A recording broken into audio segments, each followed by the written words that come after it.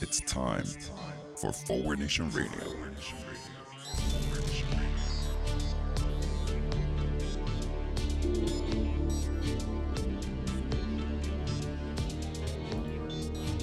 Now here he is, the host of Forward Nation Radio, David Leventhal. Welcome to Forward Nation Radio. I'm David Leventhal. Well, folks, it was another week of an insane clown show, maybe more insane than normal, by this criminal president and the Republican criminal organization that have somehow managed to up the ante in their fight against democracy, voting, including the U.S. Post Office, the U.S. Constitution, U.S. laws, minimal competence, this country's best ideals, and basic human decency. And we will be discussing none of that on today's show. We'll leave that for a future show. Instead, we will be spending today's show, as long promised, discussing the legacy that is sure to outlive their reign, if this country does. Their legacy in the United States court system. The Supreme Court term ended a few weeks ago, with a flurry of last-minute decisions that I would like to spend a little time unpacking, at least some of the major decisions there, as well as some other decisions from federal courts that shed light on the magnitude of what this country must overcome to get beyond Trump and this criminal organization. We will also remind you of the magnitude of the theft that has been perpetrated in this country, the theft of our federal courts, and thus our legal system, our moral system. The magnitude of the theft that was conducted by a political party that has lost, I like to remind you, 6 out of the last 7 nationwide popular votes. 6 out of 7, and now utterly controls our retrograde courts. So let's get right into the Supreme Court and our courts of the last few weeks. We started out, normal people are always looking for hope. I've talked about this in the context of the coronavirus and what's happening in this country. It's one of the things we sort of have to overcome.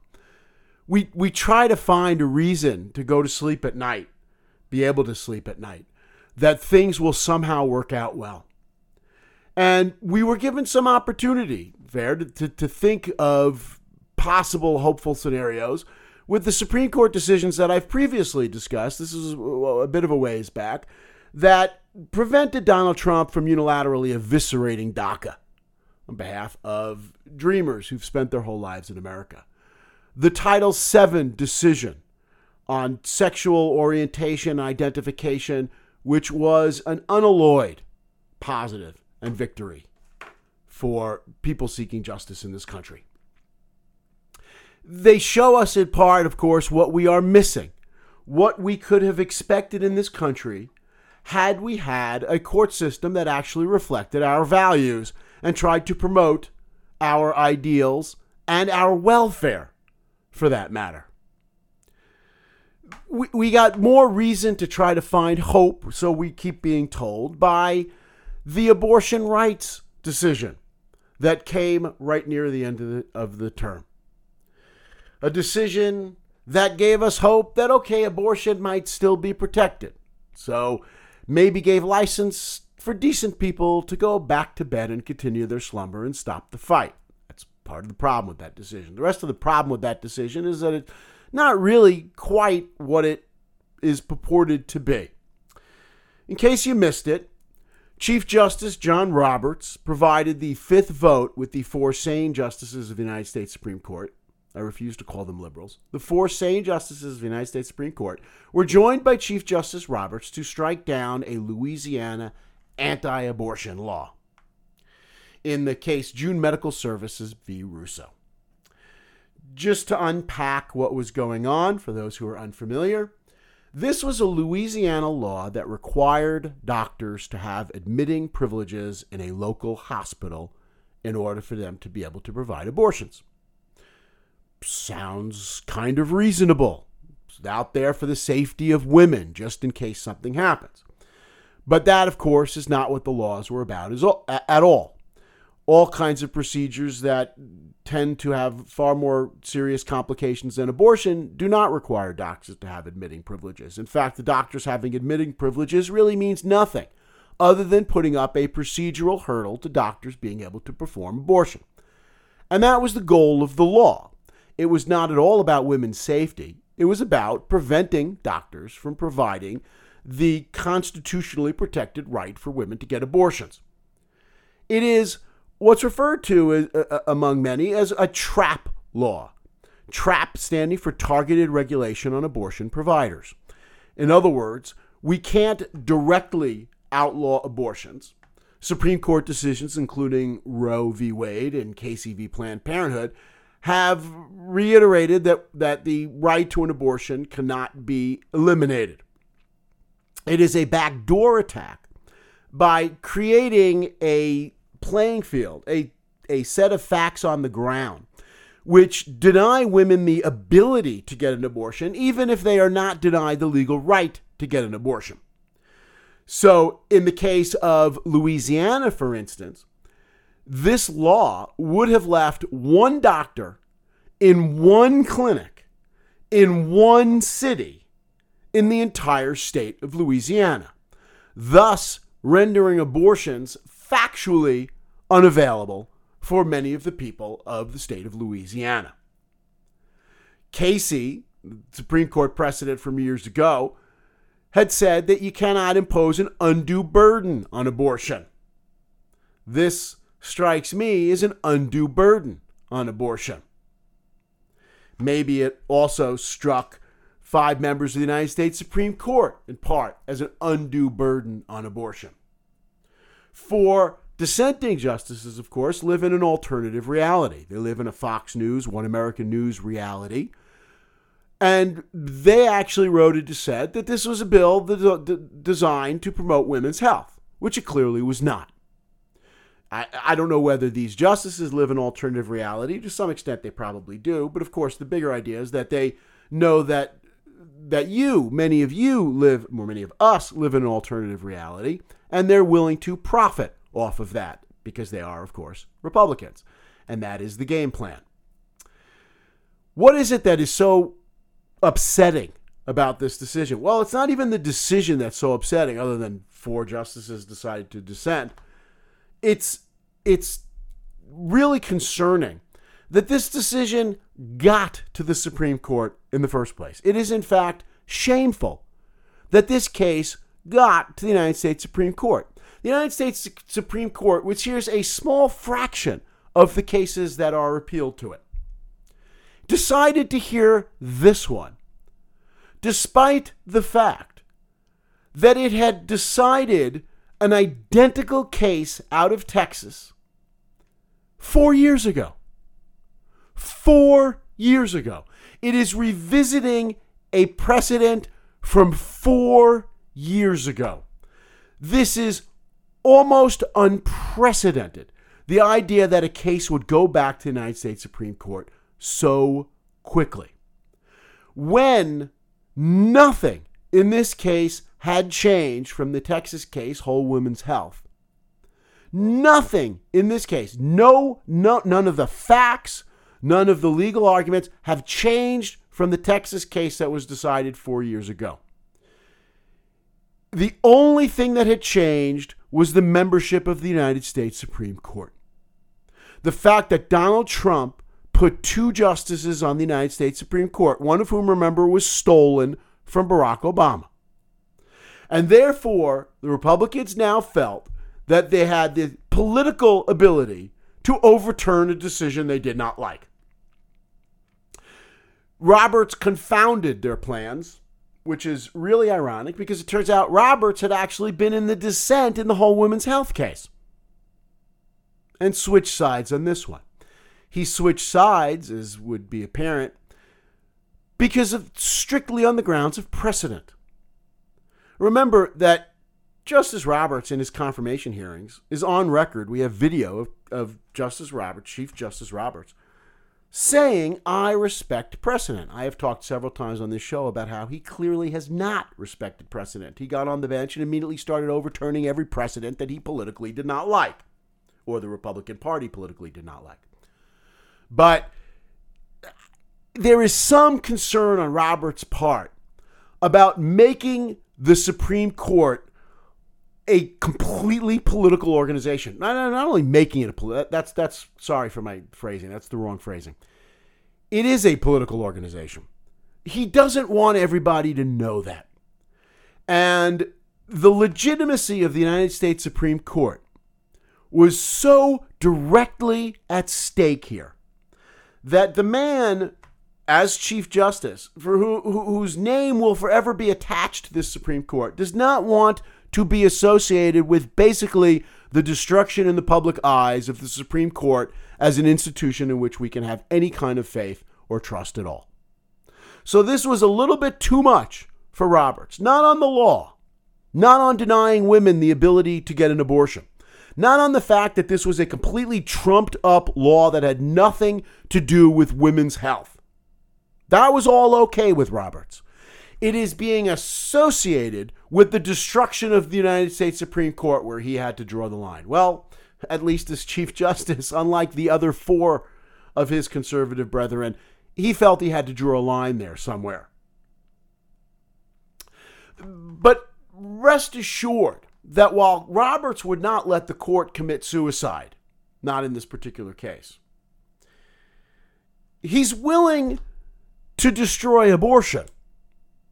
And he gave us a game plan, even in his decision, as to how Republicans should come back and attack abortion, and not so obviously direct a way that completely confront a Supreme Court precedent of 4 years ago, that ignores a Supreme Court precedent of 4 years ago.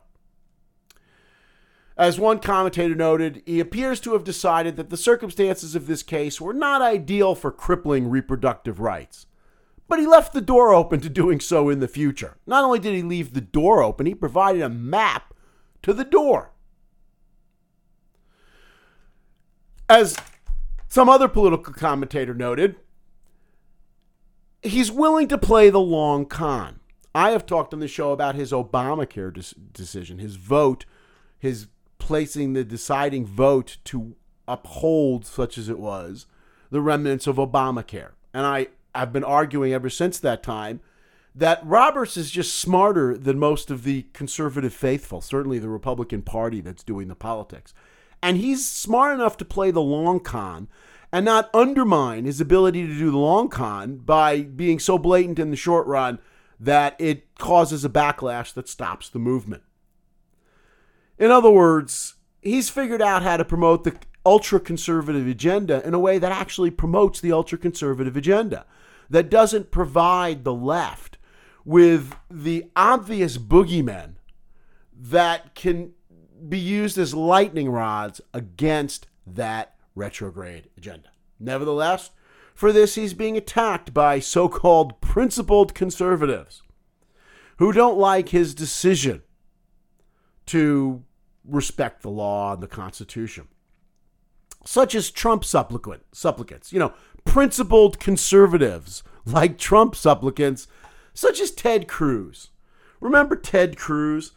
Principled enough that he can respect Donald Trump, even though he's called him a jackass, thinks he's a jackass, thinks he's incompetent, and Donald Trump called his wife ugly and his father an assassin of President John F. Kennedy. But that won't get in the way of principled conservatives like Ted Cruz putting their political interests ahead of anything else that matters. Then, of course, and I can't believe I'm even going to say her name again, there's Kayleigh McEnany, that total jackass White House spokesperson who is outraged on behalf of Donald Trump that Chief Justice Roberts could have done this. I assume she was outraged after someone explained to her what a Supreme Court was. But this moron was outraged on behalf of Trump. Well, it's just another example of Roberts playing the long game here. As long as you can keep the base outraged, well, that's your best path to political success. Most of these principled conservatives couldn't give a shit about abortion, as we've talked about in this show and elsewhere. They're busy telling their daughters, their family members, and their paramours to go ahead and have abortions. They don't really, most of them are not motivated by but they just want to win. And they win by firing up the ultra-religious lunatic base. So Roberts' concurrence in this case, narrow concurrence, left abortion completely on the edge, preserving the integrity of the United States Supreme Court, but while providing a roadmap to further restrictions on abortion, which will be forthcoming and will be coming very soon, undoubtedly before liberals are done demonstrating or celebrating this victory. It is this decision above all else. The fact that the Supreme Court even considered this case is a demonstration of just how dramatically extremist to the right this court has gone. Even though the decision went the right way by a hair. Anyway, also on the abortion front, I want to talk about a pro-abortion ruling. And no, I'm not being careless in my language here. I actually mean pro-abortion ruling. Faithful listeners to this show may recall that I take issue with the idea of referring to pro-choice activists as pro-abortion, arguing that nobody's really pro-abortion in this country. We're pro-abortion rights, believe that it is a right that women can exercise when it is appropriate. Well, here we have a pro-abortion ruling, and it's not from the pro-choice side. And this is the Supreme Court decision that allows religious institutions to opt out of birth control under the Affordable Care Act. Wait, I'm sorry. I didn't even go far enough in the pro-abortion ruling. It doesn't just allow religious institutions to opt out of providing birth control under the Affordable Care Act. It allows anyone to opt out if they have moral objections to abortion. You can refuse to provide contraception coverage. You were always, under the ACA, you were not required to provide contraception coverage, but you are not even required to allow your people to get coverage by the government, which was the compromise that had been drafted by the Obama administration to address the concerns of religious institutions that didn't want to be complicit in people having sex without, marriage and procreation. So we've expanded now. Not only can these religious institutions not even provide allow an alternative mechanism for the government and insurance companies to provide for contraceptives for their employees, but even if you express a moral qualm about this, you can get out of this. Now, this case is the Little Sisters of the Poor v. Pennsylvania. Little Sisters of the Poor. Gosh, how ironic that such a nice name, Little Sisters of the Poor, is a pro-abortion group. It's a pro-abortion group in this case because here's a dirty little secret. If you deny people contraception coverage, what you will do, and studies have repeatedly and unerringly shown this, is you will create more abortions. It turns out that just telling people they can't get contraception will not stop some really nasty young people from having sex. Some people will have sex anyway, and some of those people will get pregnant, and some of those people will then end up terminating a pregnancy. So the Little Sisters of the Poor are the Little Sisters of the let's not use a condom, let's just abort the fetus once it's created. Nice, nice name. So maybe they should be, I think it shouldn't be Little Sisters of the Poor. It probably should be just Little Sisters of Fuck the Poor, which is really what they're standing for. They're only tangentially related to this case, of course, but the Republicans shopped around for a really nice sounding name to make the case sound so lovely that this is about Little Sisters of the Poor against, bad people. Little Sisters of the Promoting Abortion. So they didn't want to have to file paperwork to opt out of providing abortion coverage, and now they will no longer have to.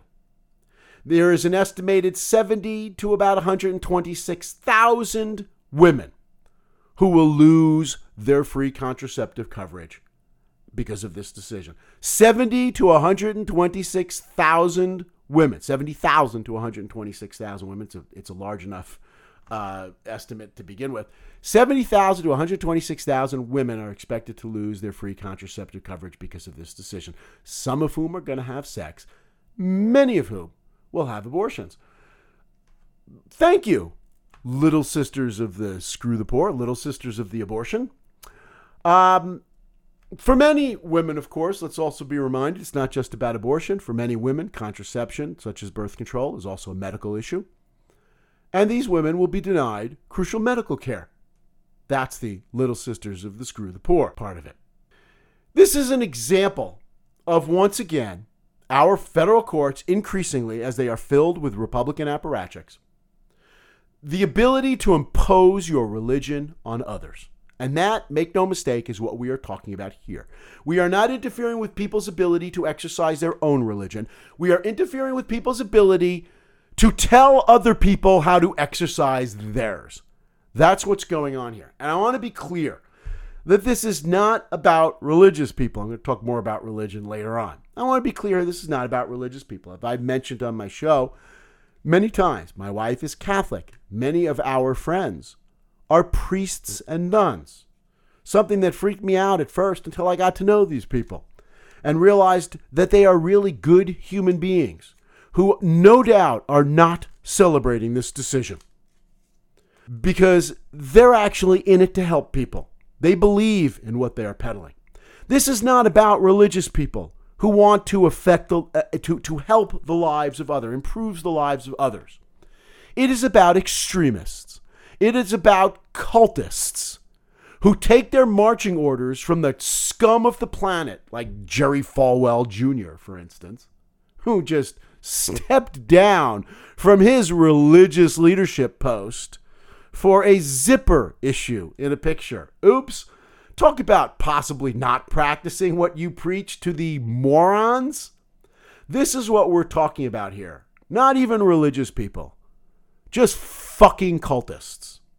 So, a reminder that the Trump administration is all about being led by fucking morons. The Trump administration is a cult, so it is natural that they would ally themselves with the cult figures in the ultra-religious right movement, people like Jerry Falwell Jr. I've been saying on my show and in class for a long time that the Republican theft of our judiciary is not just about abortion.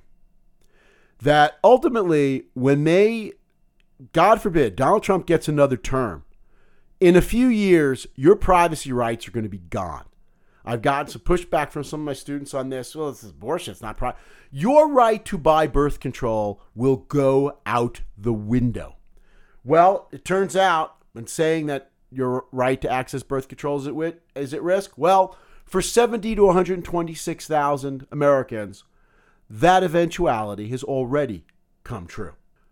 Rest assured, if Donald Trump gets another term, the next decision coming down the pike, or one of the next decisions on this subject coming down the pike, is that Americans do not have a constitutional right to birth control at all.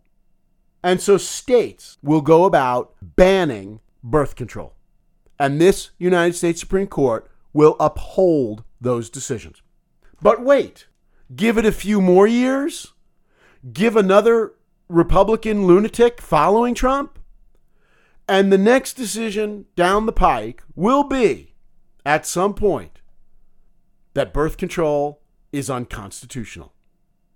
That will follow the decision, of course, that will find abortion unconstitutional. In other words, not leaving it up to the states, but absolutely preventing people from getting abortions. That's our future, people. Register to vote and get people out to vote. Anyway, the Supreme Court has also weighed in on democracy at the end of this past term. And we talked briefly about this, but just to recap, the Supreme Court ruled that New York prosecutors can get Trump tax returns. Sorta. It ruled that Congress cannot get Trump's tax returns. Well, sorta. Let me put that a little bit broader here.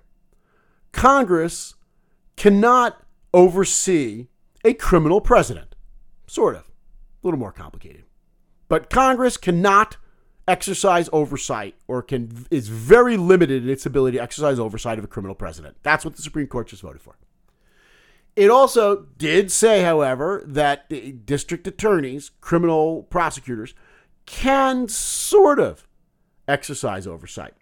When I first talked about this case being argued many months ago, I predicted, not much of a prediction, that it sounded like the Supreme Court couldn't be so blatant as to basically just rule that the president is above the law, overturn two blatant recent precedents, and rule that the president is above the law. I didn't think that the Supreme Court was going to go there, as much as I have absolutely no faith and respect with the Supreme Court. I didn't even think they were going to go that far.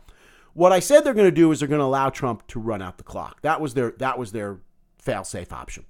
Instead of ruling that Trump's above the law, they're just going to say, well, instead of, yes, the subpoena stands and you need to provide those records, they're going to find some excuse to send it back to the lower court to reconsider the case. Well, that's what they ended up doing. No surprise. So it's now gone back to the lower court to apply this new, exactly the same test that the Supreme Court came up with and do this all over again. This will take enough time to ensure that the New York prosecutor will not be able to get any of this information prior to the election. So Americans, thanks to the Supreme Court, and what the Republican criminal organization absolutely requires is that this criminal president, the American public will never be able to know how criminal this guy is before we go vote in November. Inspiring, isn't it? Just inspiring. It's the Hide the Criminality Act, I suppose, of the Republican criminal organization. So it's going back to the lower court now. We have had, by the way, a bit of a preview. This is news from the last week. Turns out the New York District Attorney, in filing his papers to make his case for why they need these documents in the lower court, has indicated that the scope of the criminal investigation, the scope of the possible criminal misconduct, and seriously, I have to say possible, but does anybody really think it's possible criminal misconduct from Donald Trump? But anyway, the scope of the investigation of criminal misconduct is much broader, thank goodness, than anybody was sort of anticipating. Bank fraud, all kinds of activities that go to the heart of the Trump organization and the president of the United States. And maybe sometime after, God help us, after the election and after he's reelected, we will find out how big a criminal the president of the United States has been. This is just absolute insanity, thanks to the United States Supreme Court.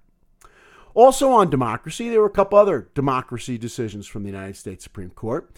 And one was that states may replace and even punish what's called faithless electors, close quote. This was a unanimous decision, so I can't blame it. This isn't about the extremists on the United States Supreme Court. What this is about is the extremism and the absolute idiocy of the Electoral College. Again, a favorite discussion of ours. The Electoral College is a pathetic joke that shouldn't exist, but exists because it's the only chance that Republicans can get the presidency for a while. In other words, it exists because of how undemocratic it is. I've talked on this show that there are two rationales that were advanced for the Electoral College in the United States Constitution. One is to promote the interests of slave owners, slave-owning states. Whoop-de-doo, we're glad to preserve that one. The other one is because the American public that our founders were afraid that the American public was too stupid to be allowed to vote. And they built this fail-safe mechanism where if the American public were to do something inconceivably stupid, like vote for Donald Trump for president of the United States, you would have this fail-safe mechanism that you have this Electoral College, which is the actual group that votes for and selects the president. We vote for these elites who vote for the president. Well, it was always a joke because the electors just were chosen for their partisanship and their loyalty, and they vote the way they are ordered. Now, turns out the United States Supreme Court has said that states can absolutely require them to vote as they are ordered, which means this whole rationale for the fail-safe mechanism is not only absurd in fact, it is now absurd in law. So I guess we're left with the slave owner thing for why we have an Electoral College. Who thinks, by the way, the Electoral College is a bad idea? Someone I do not quote approvingly very often wrote on election night in 2012 The Electoral College is a disaster for a democracy. I couldn't have said it better myself. Thank you, Donald Trump. The United States Supreme Court, speaking of democracy, ruled this was a 5-4 decision. The stolen majority of the United States Supreme Court managed to do this one. The United States Supreme Court ruled 5-4 that the President of the United States is free to fire the head of the financial watchdog, Consumer Financial Protection Bureau. This is a big issue because the CFPB was set up to be an independent consumer watchdog outside of politics to prevent illegal, dangerous, disastrous behavior in our financial community. Well, Donald Trump has wanted to completely denude, emasculate, defeminate the CFPB, and now he has the Supreme Court imprimatur for doing so. He has already installed his lackey as head of the CFPB, but now it's clear that there is no legal question as to whether that was okay. So our financial watchdog is completely under the control of a criminal president of the United States, rejecting the law that was specifically designed to ensure its independence so that it can act on behalf of the American people. Oh, you could see why the Republican criminal organization is all against that. Anything that's designed to act on behalf of the American people is immediately suspect. And then we've got the United States Supreme Court ruling on basic decency. And that was the ruling that asylum seekers don't have the right to go to court, or limiting the rights of asylum seekers to go to court. What's been happening here is that Donald Trump has been expeditiously ordering the removal of people who've come to this country afraid perhaps for their lives or for their freedoms or for their families' lives, their children's lives, who have come here out of desperation, and out of desperation have applied for asylum so that they can survive. Donald Trump has been summarily throwing these people out of the country. And the Supreme Court has now just said that that's fine. And they do not have a right to contest those expedited removals in United States courts. So Trump can just throw people out of this country where they can be left to die, wherever they were. Again, just a quick side note here. Many of these people are refugees. They are climate refugees. We have destroyed their ability to feed their family through climate change. America has created climate change. It has turned many of these Central American countries, it has made their land not arable. And as a result, these people have come north looking for places where they can actually farm and provide for their families. We have killed them, and then when they come to us trying to save what's left of their lives, we have said, not our fucking problem. Get out of here. Gosh, makes you proud to be an American, doesn't it? We should see this, of course, in the context of Trump's rule on student visas. Remember, a few weeks ago, Donald Trump issued a ruling that had my university, among others, up in arms, that if this is part of their effort to force everybody back into school so that we can be sure to spread the coronavirus as widely as possible and kill as many people as possible, that people who are studying in America on student visas had to be in actual in-person instruction, that if schools were online, these people were going to be thrown out of the country. Well, the good news is that Donald Trump had to walk that one back a week or so ago. But it's part of his war on people who are foreign, especially on people who don't quite have the same skin color as the approved master white class.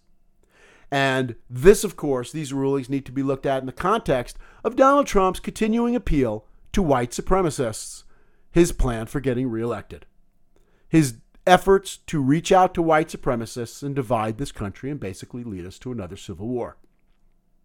I talked about religion before. Let's talk a little bit about the Supreme Court on religion. For the United States Supreme Court, these are great days to be a religion. Thanks to the United States Supreme Court. Great days to be a religion. Because, gosh, if there's one thing the Trump administration has been teaching us over the last 3.5 years, it's the wonders of faith and blind adherence to shit you know to be true when there's absolutely no evidence supporting it. You know, cults. So, yeah, why not be supporting the worst religious extremists right now in America? Not enlightenment, not thoughtfulness, not an application of facts to difficult decision. Let's actually promote the interests of cults. And we've been doing that through rulings that religions get to do whatever they want. They get a pass from U.S. laws, such as in providing contraceptive coverage to people who work for them. At the end of the term, the United States Supreme Court issued a ruling that held that employment discrimination laws do not apply even to lay teachers in religious schools. If a religious school's hired someone to teach a non-religious subject, a secular subject, and that person was not religious, it doesn't matter. Employment discrimination laws do not apply to those people. This decision furthers the religious establishment goals of the political right. It basically provides anyone who says, I've got a religion here, I'm a religion, to opt out of society's laws. You can refuse to hire gay people because you're a religion, because it offends your religion. Well, what next? You can certainly refuse to hire men or women. Refuse to hire black people if your religion is against that. This is what happens when you allow people to opt out of society's laws. What's next? Murder? My religion allows people to be murdered if they do something wrong. And let's face it, many of our religions do allow people to be murdered if they, for instance, violate the faith somehow. So we're going to allow religious institutions to murder people? We're allowing them to opt out of general laws because they, in this case, employment discrimination. Murder is just next down the road or somewhat down the road, maybe not next. In this case, one of the teachers had died after being fired after requesting time off to treat her breast cancer. This is insanity. This is a religious group. Someone requested time off to treat breast cancer and was fired, and the Supreme Court thinks that's okay? Wow, it really tells you something about morals. Years ago in class, I had a student say to me, well, we do get our ethics from religion, and we do get our morals from religion, right? And I said, yeah, which is why Osama bin Laden is the most moral person on the planet right now. To which the student, who was a very good and smart student, said, touche. Yeah, so much for getting your morals from religion. Firing someone who has breast cancer and interfering with their ability to treat that breast cancer is something that most thinking people would not really consider moral. Another decision here supporting religion is that states can't refuse to subsidize religious schools. If you give money to other private schools, you have to give it to religious schools. Now, the idea is, well, if you're building a playground or something like that, if you're giving it to other private schools, then you can't differentiate on the basis of religion. Well, bullshit. Why the hell can't you? If I give money to a religious school to build a playground that is promoting their religious activities, it frees up their money to provide religion to their students. That is too much government involvement. That is government promoting religion, and it should be done according to the anti-establishment clause. Just enough of it. But nope, now we're going to increase government funding of religious schools.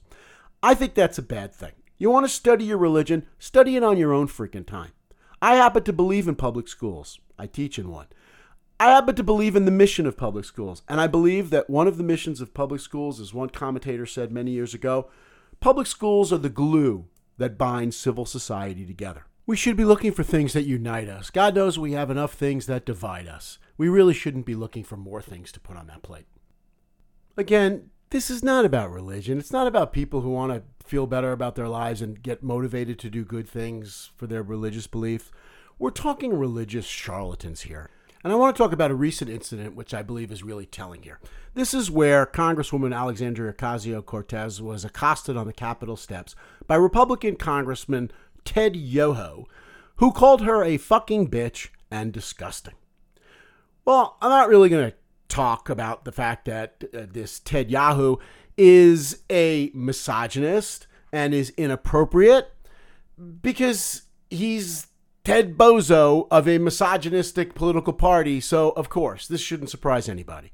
The telling part here is what happened afterwards, that this loser just tried to lie his way out of it, saying, I never said that. Well, it turns out a reporter heard him say that. Oh, okay, well, I never said the other thing. Well, it turns out a reporter heard you say that too.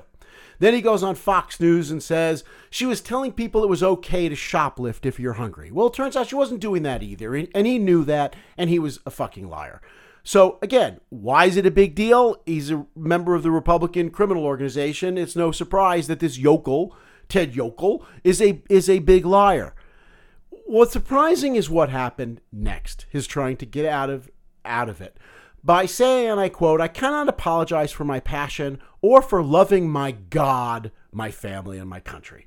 Well, when you start invoking your religion to support the fact that you're a misogynist and a liar, I think it really points out the problem here, that some people might use religion appropriately to lead themselves to better behavior. But extremists, cultists, and charlatans misuse religion to justify the shit that they want to do anyway. If there is a God out there somewhere, you really got to imagine that she's up there getting really upset with the fact that the worst shit on the planet is always invoking her name. I am reminded of the famous quip from physicist Steven Weinberg. Without religion, you would have good people doing good things and evil people doing evil things. But for good people to do evil things, that takes religion. Thanks, United States Supreme Court, for making that even easier.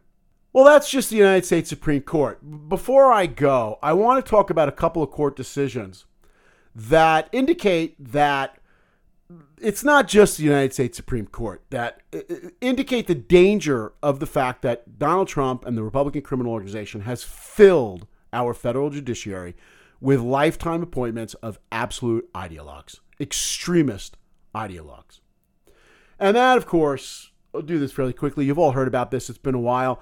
2 judges on the D.C. Circuit Court of Appeals, 2 judges, dismissed the Flynn case, ordered the judge to dismiss the case against Michael Flynn. Now, when I say case against Michael Flynn, Donald Trump's first national security advisor, when I say dismiss the case, that's a little unfair. He'd already pled guilty to several counts. But that didn't matter. A panel of 3 judges drawn at random on the D.C. Circuit Court of Appeals resulted in a Trump appointee and a George W. Bush appointee who will do whatever their political criminal organization tells them to do, and that is to support the criminal organization by letting this criminal free.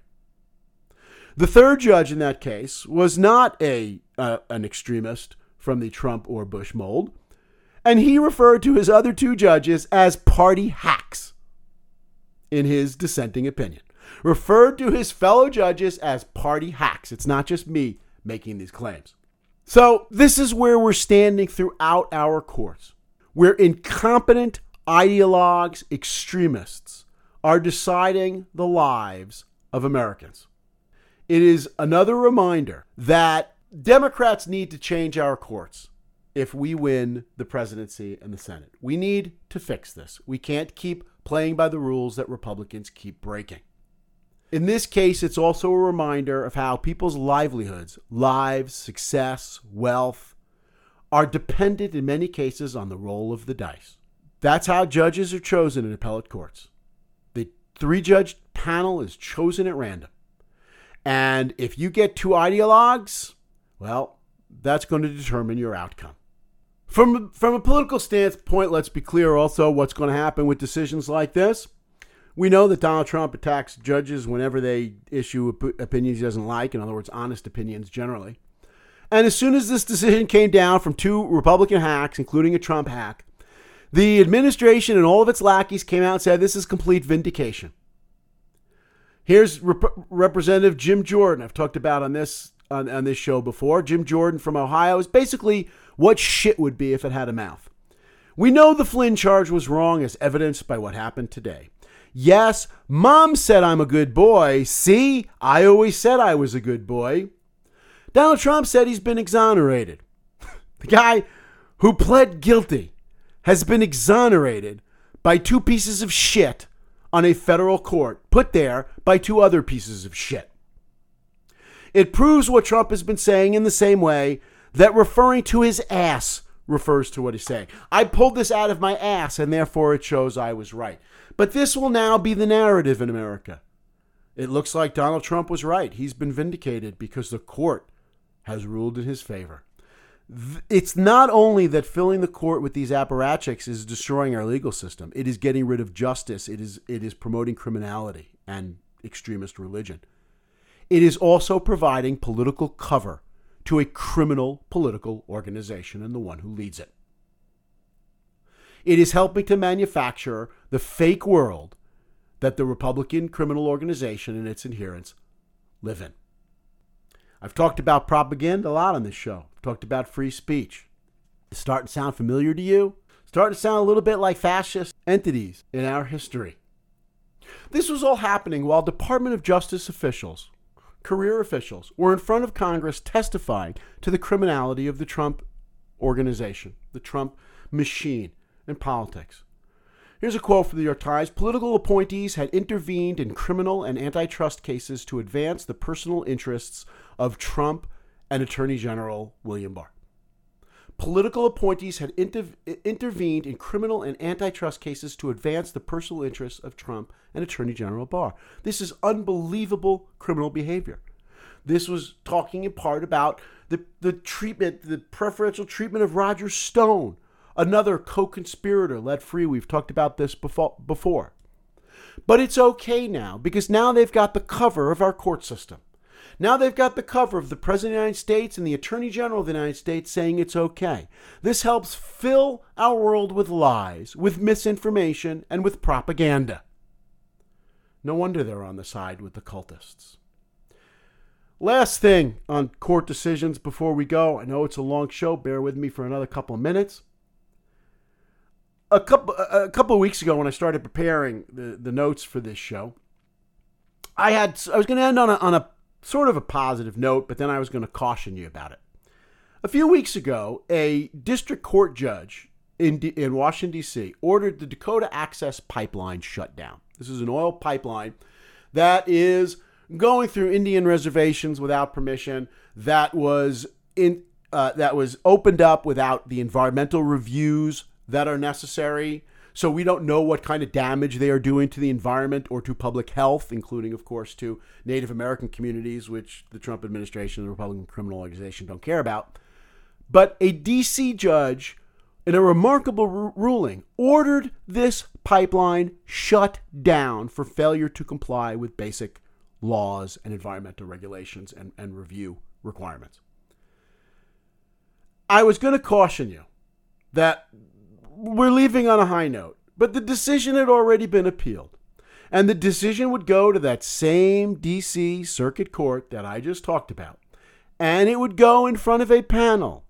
And that panel may very well consist of Trump or George W. Bush judges who would be happy to overturn this ruling. Well, I'm sorry it took me so long to get to this actual show to review our courts, because it turns out this week the D.C. panel did just that.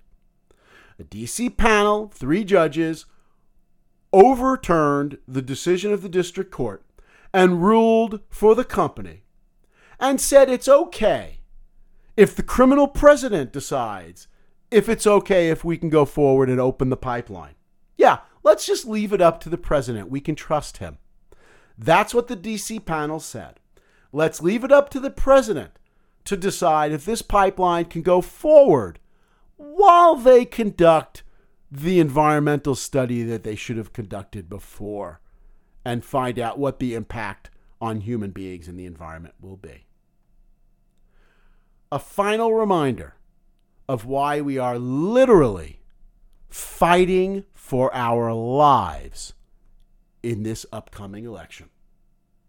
And then fighting for our lives in replacing our federal judges. And that'll do it for today's show.